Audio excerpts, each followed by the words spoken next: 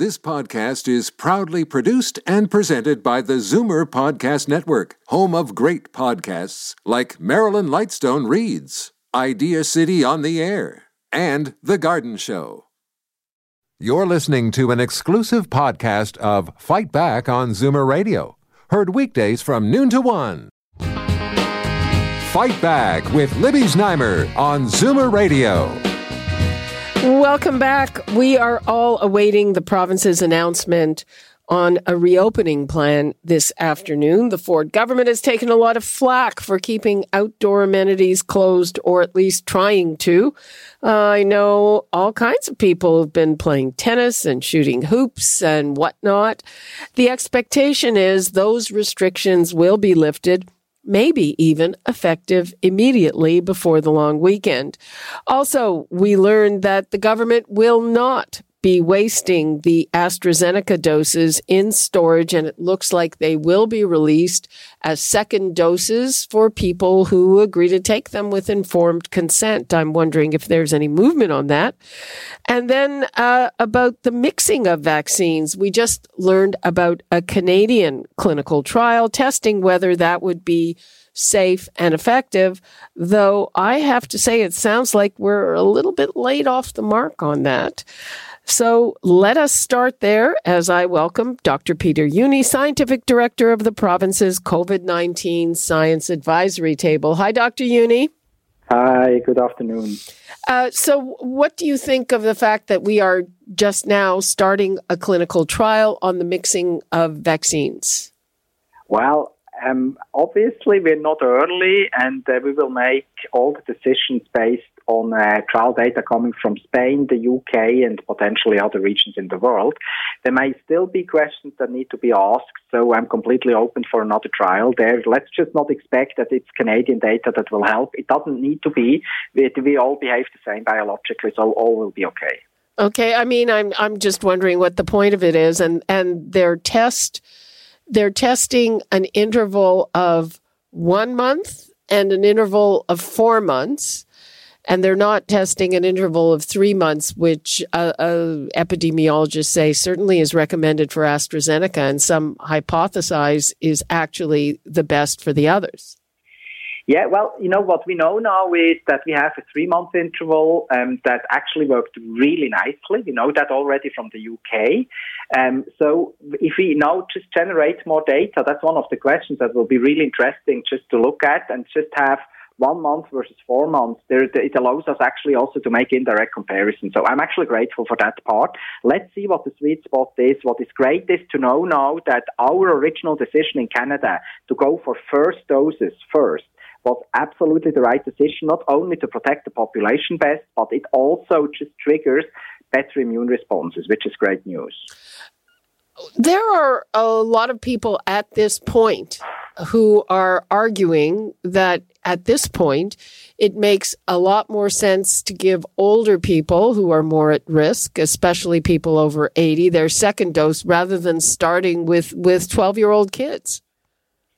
Yeah, and I think that's a fair comment. We need to think about how to handle that best. So first of all, it's also not such a big population, and a lot of 80 plus and also 75 plus people out there probably are all already around 10 weeks after their shot or so. So we start to approach the sweet spot anyway, where they just will have an optimized immune response.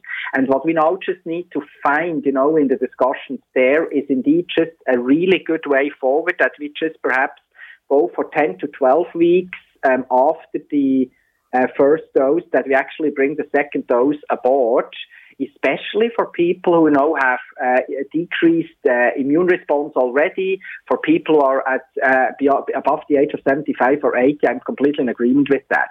But, there's the other part, which is we have quite a lot of vaccine doses, and the population, of 12 to 17-year-olds is actually not that big. So let's try to cover both as much as we can, and I don't think that we need to compromise that much.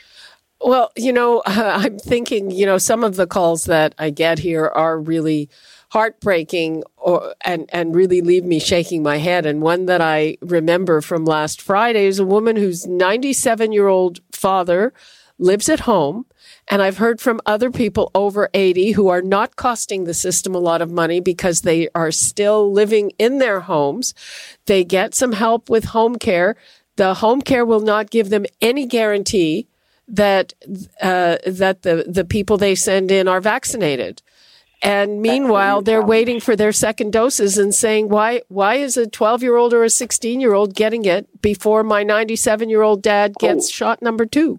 I completely agree with you on that one. So, people need support, and people who live in congregate settings, etc., especially if they are, at an age that makes them at really increased risk, they should get their second dose now really soon, and then we probably will be somewhere between 8 and 12 weeks.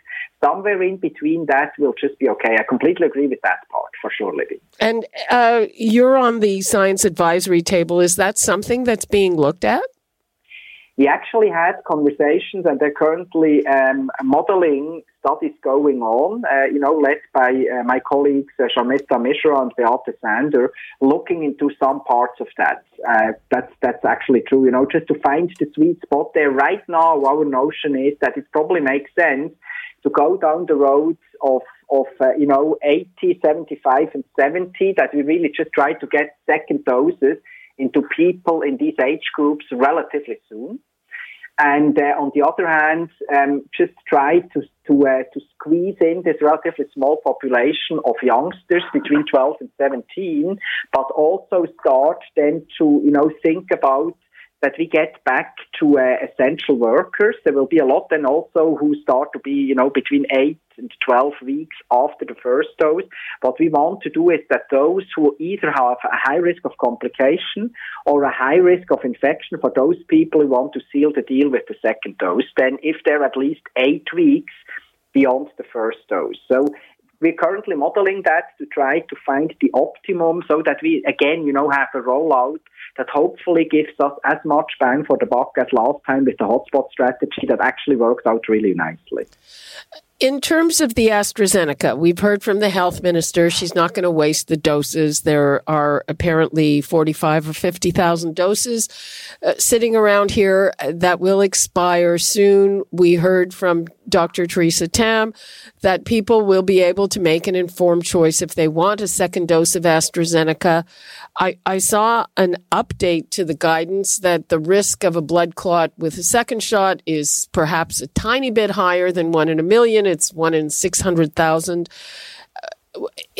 Do you know of any progress on that? Well, if we talk about numbers, I think right now what is probably quite safe to assume is that it's about 8 to 10 times lower the risk after the second dose than after the first. To be honest with you, 1 in 600,000 might be still a bit too rare. It's maybe a bit more frequent. I personally would believe it's more like 1 in 250 to 1 in 300,000, but it's considerably less frequent, it appears to be, than after the first dose. These numbers might go up if we see, more now, especially in the UK, slowly cases accumulating. So what is important here is to realize it's rare. B, people should have a choice. They need to be properly informed about, a rare event, but it's serious if they have it. And if they then are in a position just to say, yes, I understood that, it's extremely rare, but it could happen, and they still want it, I'm completely okay with that, obviously. But I think it will be important also to give people a choice. Do they want to have AstraZeneca a bit earlier, after 3 months, the second dose, or do they want to wait a few weeks longer and then perhaps we'll also be ready for the second dose of the mRNA vaccine? Mm-hmm. But those doses are likely to expire before we have the data to decide about mixing vaccines. Am I wrong? Oh, be aware of, it's only 50,000 that expire very soon. 50,000 doses, that's very little actually, on a larger scale. I think these doses can be put out there relatively soon, and then we just make sure that people are well informed, and if they want one, that's great. And if there are spare doses, of course, I am in violent agreement there, then we should rather give them away if they expire. And is the province planning this as far as you know? I wouldn't know for sure. I wouldn't know for sure what's happening there, to be honest with you. Okay, so we wait, and I think you've said that you have family members who had their first shot AstraZeneca. Would you tell them to take second shot the same? So it's not the case that they had actually a first shot AstraZeneca. My wife was actually queuing to get it, and when she was at the top of the queue, at the beginning of the queue, actually there were no doses left, so she got the Pfizer.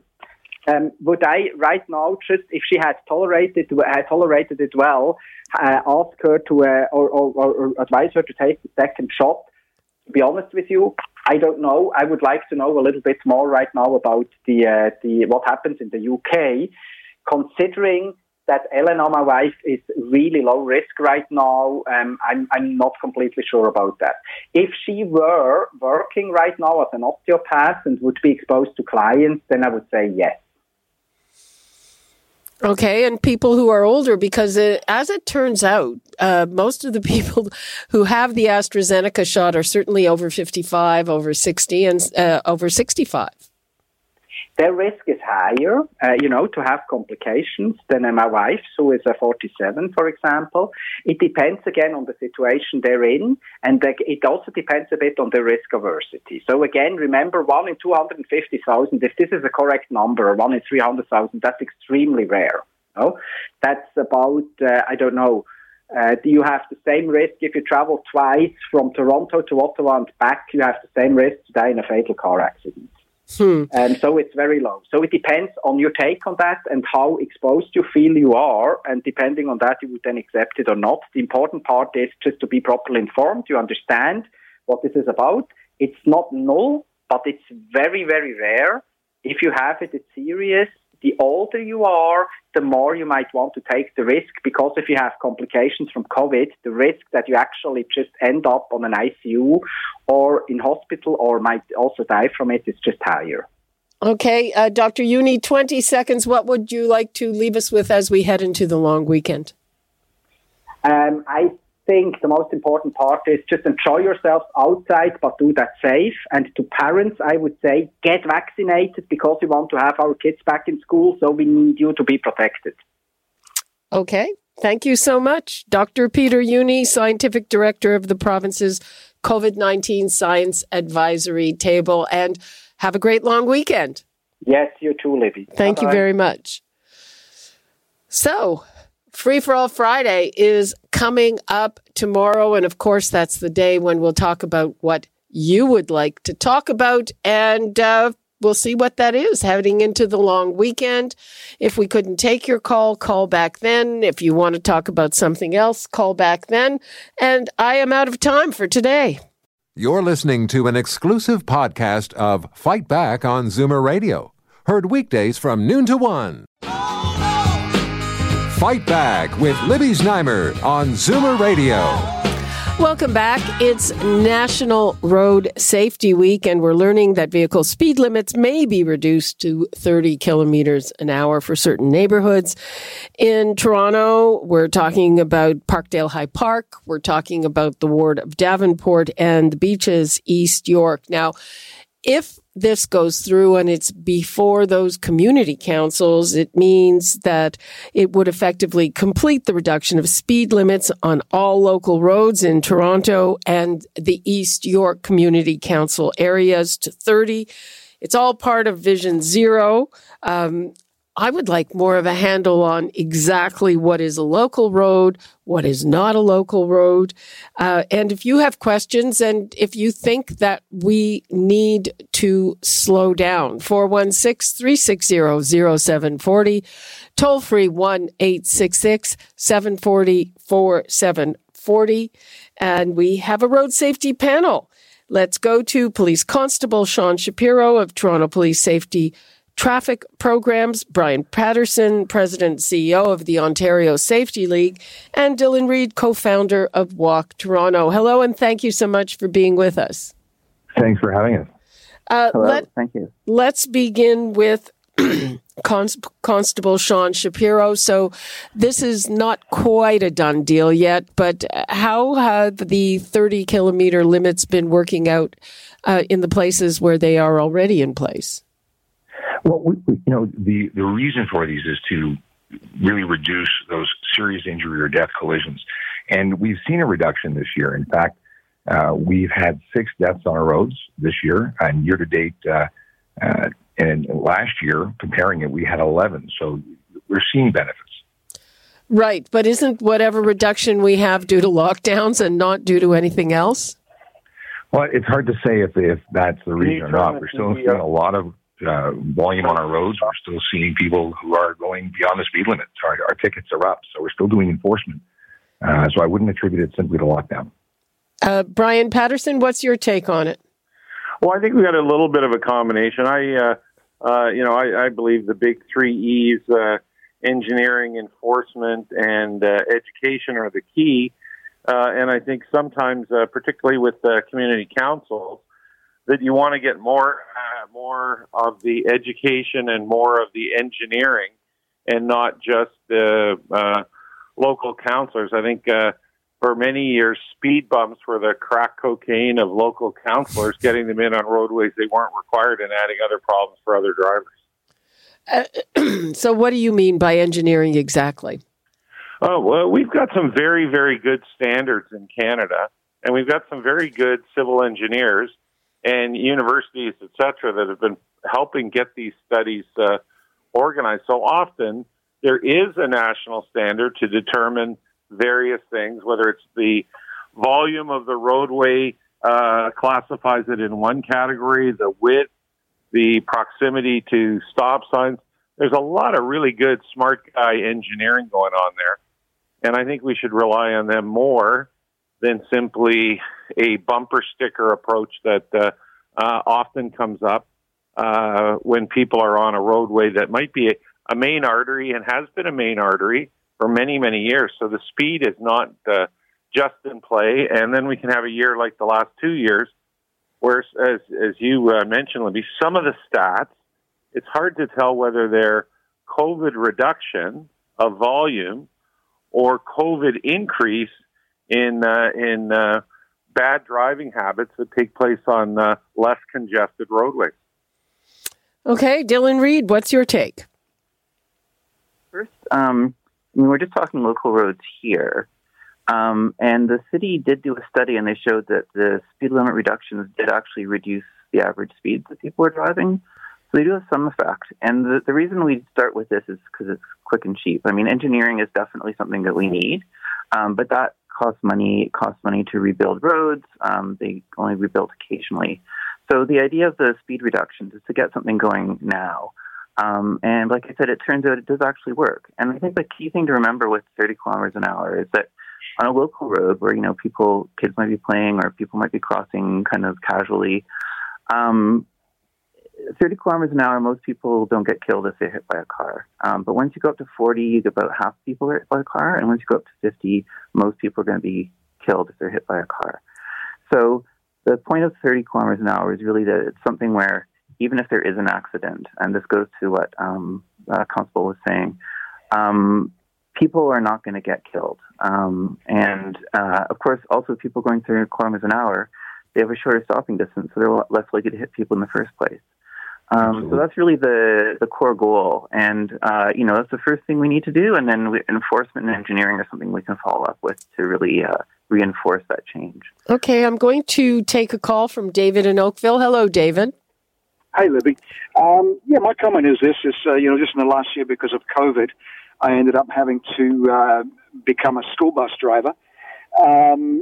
And one of the things that they do, obviously, is through that training, it really opens your eyes, to driving in mind. You have to give yourself lots of time in order to lower the chance of having an accident and being able to stop on time, etc. And I think that fundamentally that I do like the idea of lowering those speed limits. But I think what's got to happen is I think we all just need to go back to school. And I think that the driving tests, even for old guys like me, we need to go back to school and take them on a regular basis. And, because there just needs to be an attitude adjustment.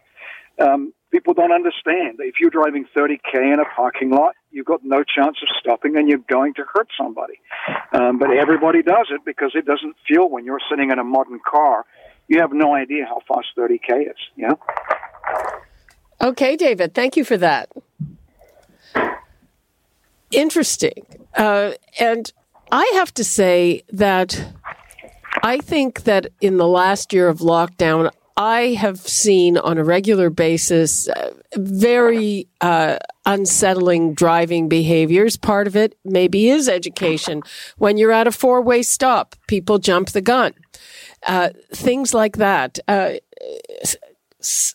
Constable Shapiro, has there been an increase in that, or do you get a feeling that perhaps more people aren't aware or don't care about the rules of the road? Well, we can certainly attribute certain things to frustration, but I think, moreover, there has been a feeling or a surge in poor behavior. And we've seen that in terms of charges of stunt driving and things of that nature, where people are, I suppose, getting their thrills in other ways. In terms of just being less courteous on the road, I don't think that's a situation so much as we're all going through this and it's affecting people differently. But going specifically to poor driving behavior, there's been a tremendous increase in certain behaviors, speed being one of them, stunt driving. We've seen a tremendous increase. So that's where our Vision Zero enforcement team has been doing great work, going into specific areas and doing enforcement. But we've also done a lot of outreach in terms of education and using social media through our, I suppose, new ways, pivoting to accommodate the lockdown and the fact that we can't see people in person as easily.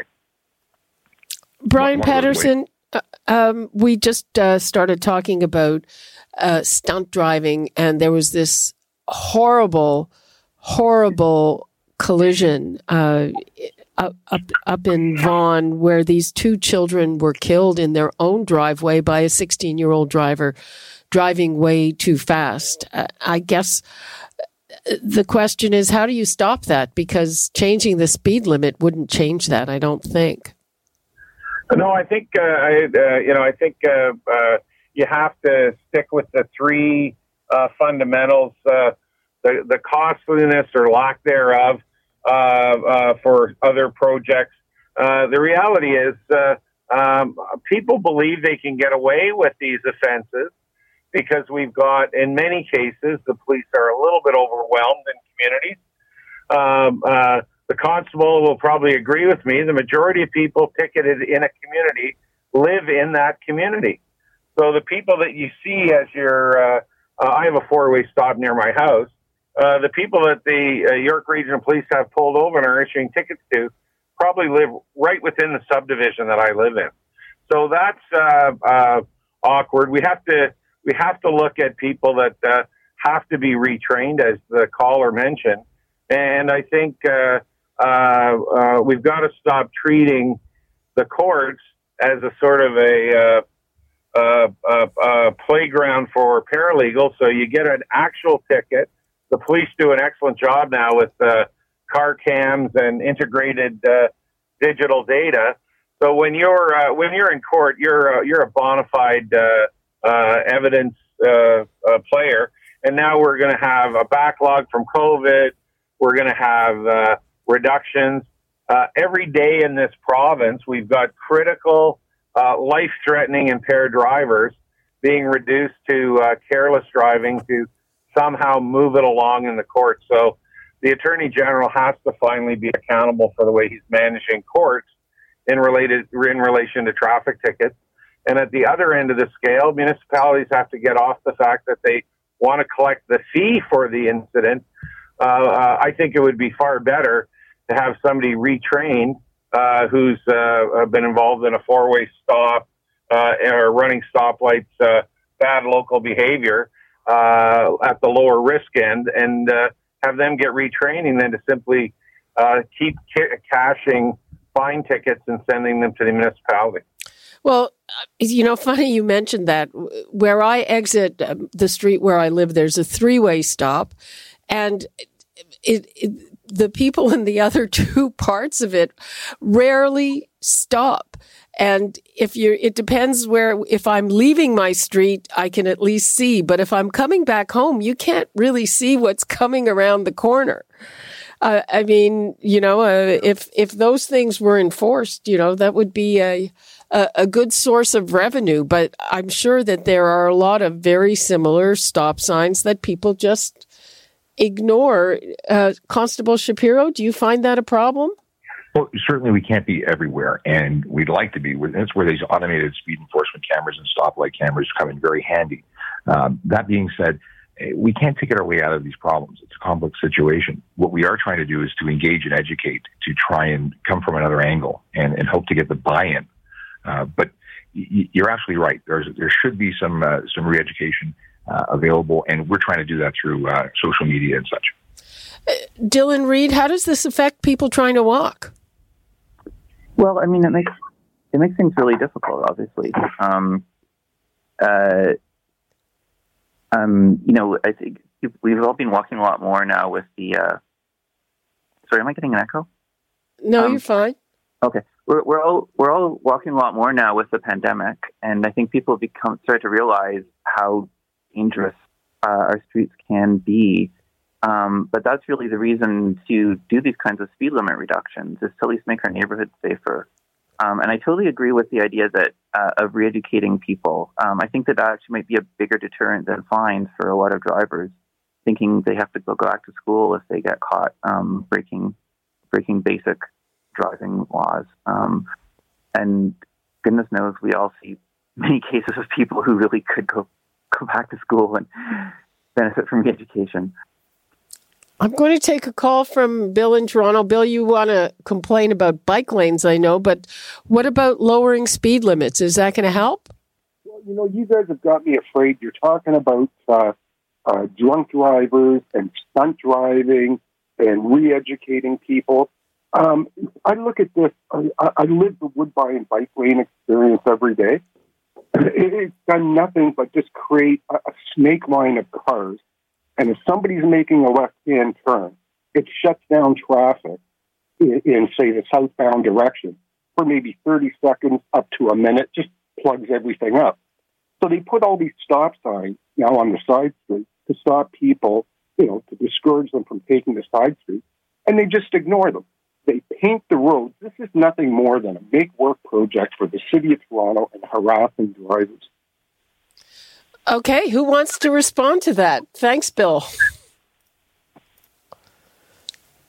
Don't all jump at once.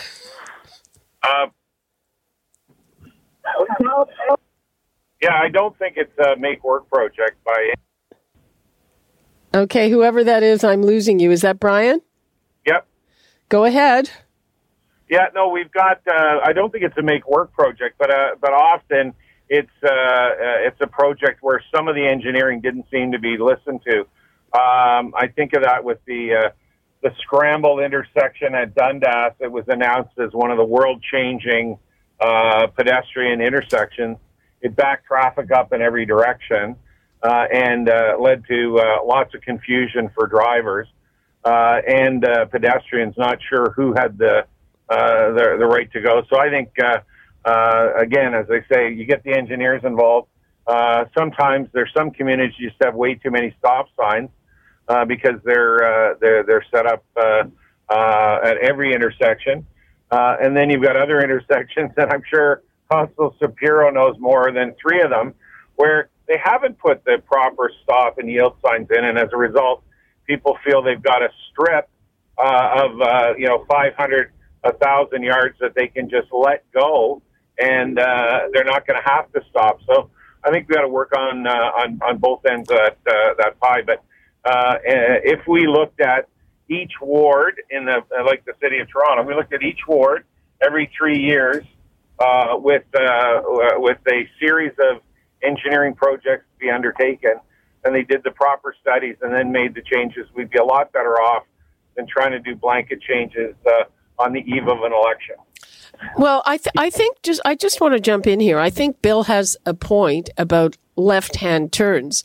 So there are a lot of streets where the right-hand lane is pretty well, it's either got a bike lane or parking or both. So it's basically blocked.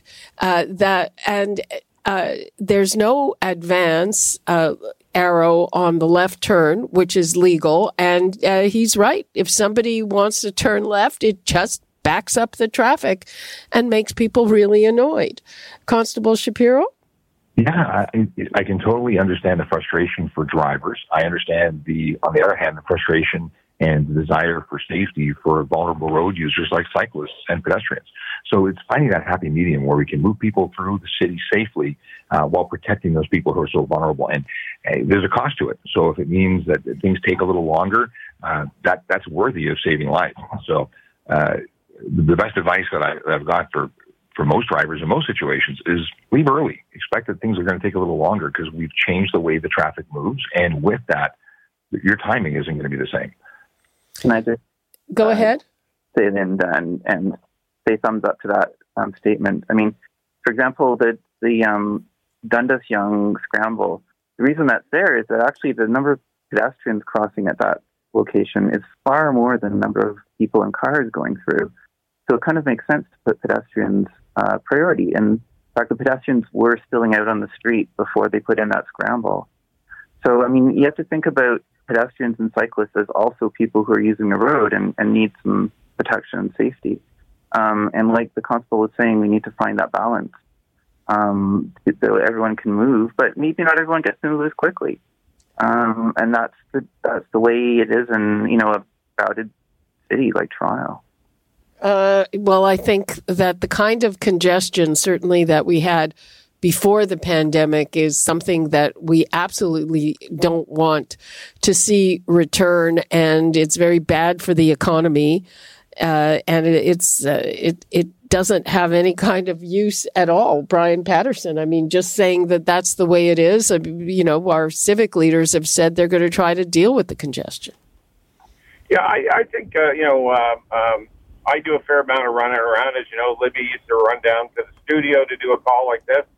And at the end of the day, I'm finding, I'm sort of startled at how much less traffic I'm seeing in the downtown core and in the on the 404 and those opportunities. So at the end of the day, I think we've got an opportunity as we start to see people back in that we look at it. But I think to your point about creating a left-hand blockage point without any consideration is an incomplete engineering solution got jammed in there. So I think I know Wellesley, for me, I go to Queen's Park quite often, and there's a couple of bike lanes there where they have to do something to make them safer for the cyclists because people are just so frustrated that they pull into the bike lane to make their right-hand turn regardless of looking or checking because they've waited 3 cycles for the light just to get up to that small gap in the bike lane to jump in, which they're not supposed to do. So let's get some of the engineering fixed rather than do it incomplete and then live with it for 4 or 5 years. I know that when I'm on a north-south street, I have to pull partly into it's a bike lane parking, and you have to pull into it partly just to see. You can't see if you're not there. I mean, some of these designs are really very difficult. We don't have too much time left. There seems to be also confusion. What's an arterial road? What's not an arterial road? So in Davenport, for instance, St. Clair obviously is an arterial road. Bloor is. What about the north-south roads? Ossington and Dovercourt, streets like that are pretty well traveled. What are the rules for them? My understanding is that those are minor arterial roads, so they wouldn't be affected by these this speed limit reduction. Constable Shapiro, is that right? That's my understanding as well, but it'll all come out in whatever's finally approved. We'll know the details, but my understanding is it's mostly side roads. Mm-hmm. So again, and the other thing that I saw that also gave me pause is that you wouldn't necessarily have to have a sign with the speed limit on every part of the street. That it just right. There would be one in the area. Now, is that smart? So the trick is that it's basically at the entrance to the area. So when you're coming into the area, you can see the speed limit. But then this way they don't have to put a sign on like every single block. It's basically when you're going in. So anytime there's a change in the speed limit, there's a sign. Okay. Brian Patterson, is that a good idea? I think we've got to look at that. I was at a conference and in Europe, you can tell what kind of road you're on and what kind of speed you're allowed to do because it's embedded in both in the roadway and the size of the roadway, etc. So you couldn't get a 5-lane roadway that has a 30 kilometer or 40 kilometer speed limit allowed on it, so that people know if there's 2 lanes, I have a speed I need. So the signage is more Highway Traffic Act rules than it is reminding people how to drive, what speeds are on. But I'm sure the constable will tell you as well, you could have passed 9 signs with a cruiser with its lights flashing behind you, and when you get pulled over, the driver doesn't know what the speed limit is and is shocked to find he's been in trouble. People are oblivious when they're driving at times, and we have to sort them out as well. Okay, on that note, we're going to wrap things up. Thank you so much, Dylan Reed, Brian Patterson, and Constable Sean Shapiro. Thank you. Thank you so much. Thank you. We're going to take another break. The number's 416-360-0740, toll-free 1-866-740-4740. When we come back, we'll talk to Dr. Peter Uni, who is with the Science Advisory Table. We're waiting for new rules, and there are a pile of other COVID-related developments that we should know about when we come back. You're listening to an exclusive podcast of Fight Back on Zoomer Radio. Heard weekdays from noon to 1. Now, Fight Back with Libby Znaimer on Zoomer Radio. Good afternoon and welcome. There's some good news for patients whose lives have been on hold while they've been waiting for elective surgery that the province canceled a month ago. Elective in this context means not urgently life-threatening, and it includes cancer and heart surgery, among many others. Now, these procedures won't start up again everywhere. It will depend on each hospital's capacity, and it will be limited to certain types of operations. Here's Health Minister Christine Elliott. We'll be able to start with the ambulatory procedures and day procedures as soon as now in some hospitals, as long as they're able to follow the guidelines and rules set out by Ontario Health. That is very good news, and we know that people are anxious to have their surgeries done or procedures done, and we are going to move through them as quickly as possible. Well, the big question is, what will this do to the backlog, which has already surpassed 250,000 procedures. Now, this reversal came just over a week after Dr. Robert Nam had an editorial in the Globe and Mail arguing that it made no sense to cancel this type of day surgery. He's a professor of surgery at the University of Toronto, specializes in surgical treatments for patients with urologic cancer, and he is affiliated with Sunnybrook. Dr. Nam joins me now. Hello, how are you? Oh, very good. Thanks for having me. Thanks for coming on. So it looks like maybe they were listening to you. Well, you never know. I hope the op-ed did have some impact. I'm certainly welcome the news of letting us proceed with ambulatory surgery, but it still hasn't. He hasn't taken the pressure completely off our needs. It would be great if we could do surgeries that required inpatient beds, but not the ICU. And that would tremendously help the backlog. Mm-hmm. I mean, when you're talking about day surgery, you still need a few hours to recover, right? It's just not an overnight bed. Yes, absolutely. There are some hospitals, like at Sunnybrook, where we do have what we call overnight beds or what we call short stay units, which are not part of the inpatient unit where a COVID patient or a very ill patient would require. And that's certainly something that I hope we could use and other hospitals could utilize in that regard. So it does free up our ability to offer cancer surgery and non-cancer surgery to these patients. How many procedures? Do you have any kind of handle on that? Well, I don't to answer the question directly, but it all depends on the specialty and the needs. Like, for example, cancer surgery, I would say at least more than half can be done on an ambulatory basis, but I couldn't give you some real numbers on that.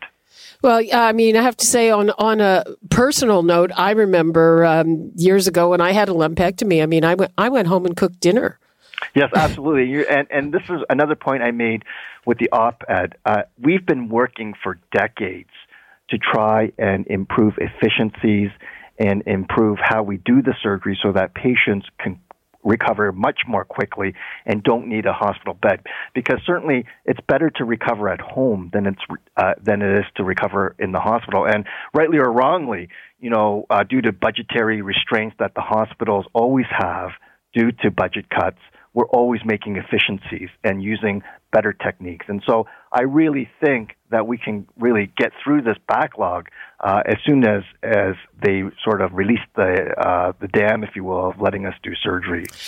Now, it sounded like there would be a lot of discretion where each hospital could decide for itself what it can resume. Is that your take on it? Yes, absolutely. And every sort of LHIN, the hospital district, it has different pressures and different burdens of COVID rates.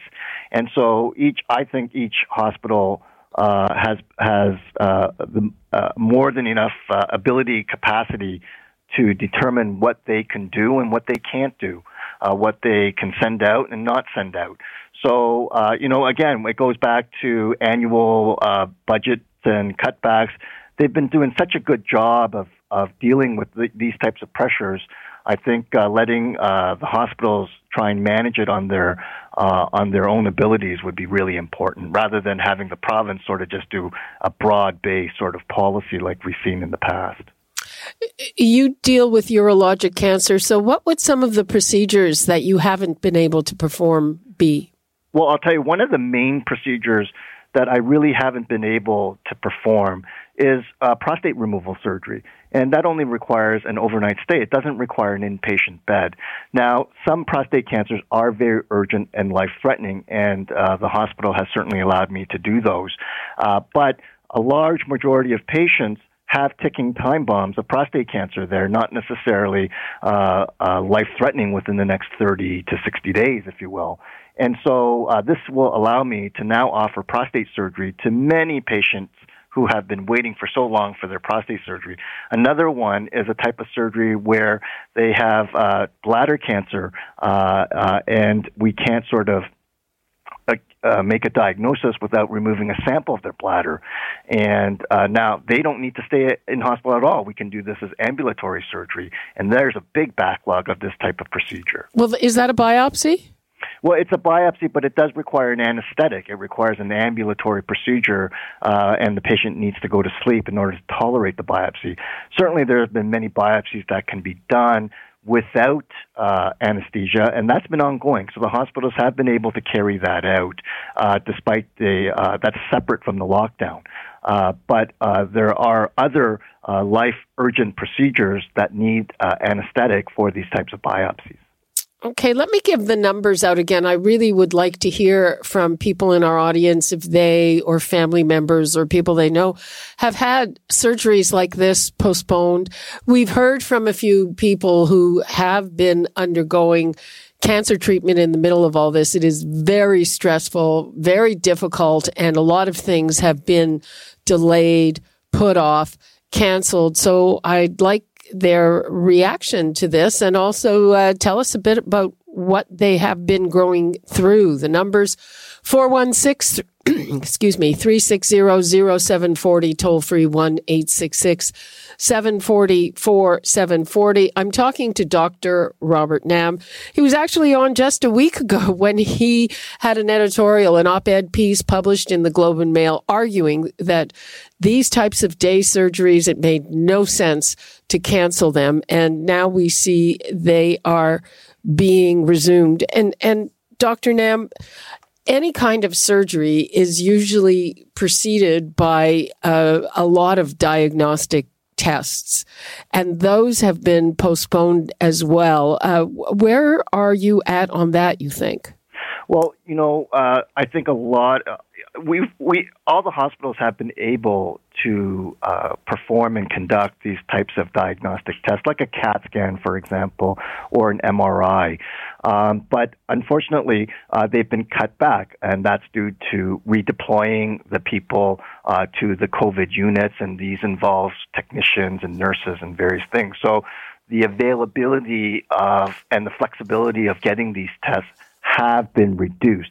And as such, it's becoming, patients are waiting longer to have these tests done. And that just, again, contributes to the backlog, and it could delay a diagnosis. It can delay the cancer from being treated in a timely fashion.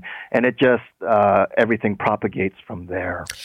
The opposition was suggesting, and we know that studies have shown that people are basically dying on these wait lists. Have you had any experience of that, or of a cancer worsening, going from a more manageable situation to a much less manageable one? I hate to say this, but yes, I've experienced patients where the cancer that we thought that we could treat right away and get out and the cancer would be contained, due to the delay, they come to the operating room and the cancer has exploded. And the cancer has moved on to other areas where now it's a much more advanced, the surgery is much more involved, and then unfortunately they have to stay in hospital longer. And in fact, the patient now needs to go to the ICU to get their postoperative care because the surgery that was planned ended up to be a much larger operation than what was expected. And that's just, unfortunately, all due to all the delays that has been happening. It's just very tragic. Mm-hmm. And, we're talking about clearing the backlog. Some people have suggested that at best this will just mean that the backlog doesn't get bigger. Right now, it's slated at something around 250,000 procedures, but the Financial Accountability Officer said by September it would be over 400,000. Yeah, they could release the direct. They could sort of remove that directive of canceling elective surgery, but if they don't provide support in terms of increased funding to hire more people, which can't be done right away, of course, to offer more resources so that hospitals can open up more operating rooms, that backlog ain't just going to disappear anytime soon. But I have real faith in our hospitals. I have real faith in our doctors and nurses, and I think they'll be able to, again, find more efficiencies, do things faster, do things quicker to try and improve the lives of Ontarians. Are you, when is there some kind of management or board meeting? Have you had any kind of a sense of when you can put some of the procedures that you've canceled back on the calendar? No, I mean, there's nothing sort of on the horizon to my knowledge. Of course, these meetings are going on at Sunnybrook. Of course, they're going on at every hospital in Ontario. And the hospital administration work closely with the administrative or the physician chiefs of the departments, and they're working out plans to do this. I have every confidence that they'll be able to achieve this. The question is, how much and how long? And that's the big question mark. And what they need, they'll need a big injection from the Ford government in order to do that. Mm-hmm. There was money allocated in the last budget. It was something like $600 million. Yeah. I think it's going to be only a drop in the bucket, though, because of such a backlog of having to catch up. And you have to remember, this is just cancer surgery. We have to remember that there's non-cancer surgery that's just as urgent. I've been speaking to colleagues, orthopedic surgeons, for example, where their patients suffer from chronic pain, from really bad pain, needing hip and knee surgery. And we just read that the number of opioid-related deaths have been increasing during the pandemic. And how many more patients do we need to become dependent on opioids because of their chronic pain from ailments that could be potentially fixed from surgery? So it's just on and on in terms of the potential problems out there that we're going to continue to face. Do you have a sense from colleagues? What about heart surgeries and procedures? Oh, absolutely. That's another bucket of worms. I mean, but the problem with heart surgery itself is that they need ICU capacity. Patients needing bypass surgery, for example, need to recover in what's called the cardiovascular intensive care unit. And that, unfortunately, is not readily available due to the COVID crisis. So that's going to take a much longer fix. That's going to take a much longer time to address. What about heart procedures like an angioplasty? That would be a day procedure. Yes, and these types of procedures don't necessarily require full anesthetic support. They're not done in the operating room, so it's not considered quote-unquote elective surgery. So I believe, and I don't know this for 100% because that's not my area, but there's the hospitals in Ontario are still able to provide that support, especially in the emergent and acute setting. Let's take a call from Darko in Etobicoke. Hello, Darko. Yeah, I just have a question. I know, like, we've always had backlogs in surgeries. I mean, a lot of people wait for hips for, 5-6 months, knee operations, all that kind of stuff. But we've been locked down for 14 months, and I think about maybe 12 months of that, we've actually had cancellation of non-elective surgeries, especially in the GTA. So where does the 3.5 years of backlog come from? That's a great question. The short answer is I don't know. I mean, when you calculate the numbers, I'm sure the estimate of patients waiting for hip and knee surgery prior to the pandemic and the lockdown was much higher. And when they looked at the actual counts, they realized, oh my goodness, this is the actual number. And then you have, the need for it isn't going to stop, right? New patients? Oh, absolutely not. It's only going to get worse as the population ages. I hope that answered your question, Darko. Because a lot of people, on an ongoing basis need all these things. Dr. Nam, what would you like to leave us with on this? Well, I just hope that Dr. Williams and his team realize that a lot of procedures can be done without putting impact on the ICUs. And it's really the ICUs that are critical. And although the numbers of ICU beds are decreasing, that's COVID-related, hospital admission rates are dropping at a much faster rate. And I would hope that they consider allowing the hospitals to do what they do best, to manage their resources, including inpatients, including the ambulatory surgeries, so that we can really attack this growing wait list. Okay. Thank you so much, Dr. Robert Nam. We appreciate your time. Absolutely. Thank you. Bye-bye. Bye. We are going to take a break, and when we come back, you're going to have to slow down, it looks like, on a lot of streets in Toronto. Community councils are considering lowering speed limits to 30 from 40. I have to say that when I drive in, I see a lot of very aggressive and not right driving behavior on the road. Is that going to make things better? It's all part of that Vision Zero that frankly has not been working that well here. We'll talk about that when we return. The numbers to call, 416-360-0740, toll free 1-866-740-4740. We'll be right back. You're listening to an exclusive podcast of Fight Back on Zoomer Radio. Heard weekdays from noon to 1. This podcast is proudly produced and presented by the Zoomer Podcast Network, home of great podcasts like Marilyn Lightstone Reads, Idea City on the Air, and The Garden Show.